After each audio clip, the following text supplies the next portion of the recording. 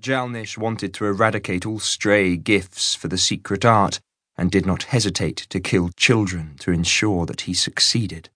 Her jaw was clenched so tight that her teeth hurt.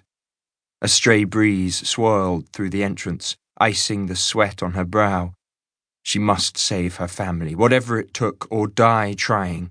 No, she could not die. Failure was unthinkable. She couldn't give up, even if everyone else had.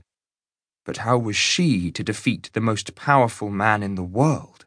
Jalnish had deliberately turned his back to show his utter contempt for them and drive home their helplessness.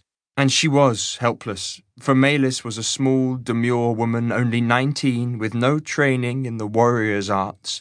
Moreover, she'd been brought up to be truthful, polite, gentle, and respectful, and her stern aunts had taught her obedience with a leather strap. How could she hope to match wits with this cunning and merciless man, to defy his authority over them all? She had to find a way. Jalnish wasn't as powerful as the world believed him to be, yet he had easily overcome everyone in this cavern. Nonetheless, he had a secret fear that someone would find the antithesis to his profane tears, the one thing that could nullify their power and lead an army to overthrow him. Melis had foolishly pressured the old, feeble Flid to cast that terrible renewal spell upon himself in the hope that he could help her find the antithesis to the tears, and she had to answer for the consequences. Only one person might know if the antithesis existed, and that was the Numinator, the shadowy figure who had established and controlled the former Council of Scrutators during the 150-year war against the Lyrics. The Numinator dwelt in the Tower of 1,000 Steps, on the island of Noom in the frozen Antarctic wastes, 1,000 leagues, a year's march, to the south of here.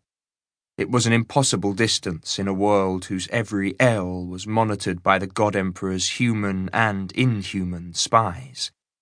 The Sky Palace crept ever closer. It was connected to the mouth of the cave by a long but narrow metal plank which swayed and flexed in the ferocious updraft rushing up the sides of the plateau. Jalnish watched the approach, not bothering to check on his prisoners.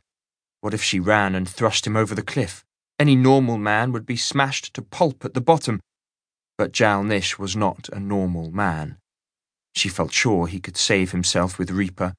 Besides, she was no murderer. It wasn't in her to kill a man from behind, not even him. She knew he dreaded that everything he'd done would be undone once he grew old and died. He sought immortality with the tears, yet feared that he would never find it. But Melis did not know how to exploit that weakness either. So much for his fears, what about his hopes? Family was everything to Jalnish, though his wife had repudiated him many years ago, after a Lyrix's claws turned him into a monstrosity. His daughter and 3 older sons had died without issue, and he had no living relatives apart from Nish, who had just rejected his father's offer and all he stood for. Though Jalnish felt desperately alone, he was too proud to ask for his only son's help again. "Flames," slurred Flid. "White, cold flames, burning but never consuming." He had been talking nonsense for ages, always about fire and darkness. He groaned and slumped back to sit on his heels, threads of vomit and blood-stained saliva hanging from his open mouth. Jalnish's head shot around, his fingers working instinctively on the shimmering surface of Reaper, only to let out a short, barking laugh. Flid heaved up a black clot onto the dry moss. Jalnish, bouncing on the balls of his feet, resumed his vigil. "Darkness of flame," choked Flid. "Never the same, forever in pain, the flame to regain." He spat out another clot and began to mumble incoherently. And Melis had helped to do this to him. Guilt-ridden, she tried to shut out his groans, for the Sky Palace would be here in a minute. Family was her only lever, and Nish was all the God Emperor had left. Or was he? What if she could convince Jalnish otherwise? Her heart began to thunder. Dare she try?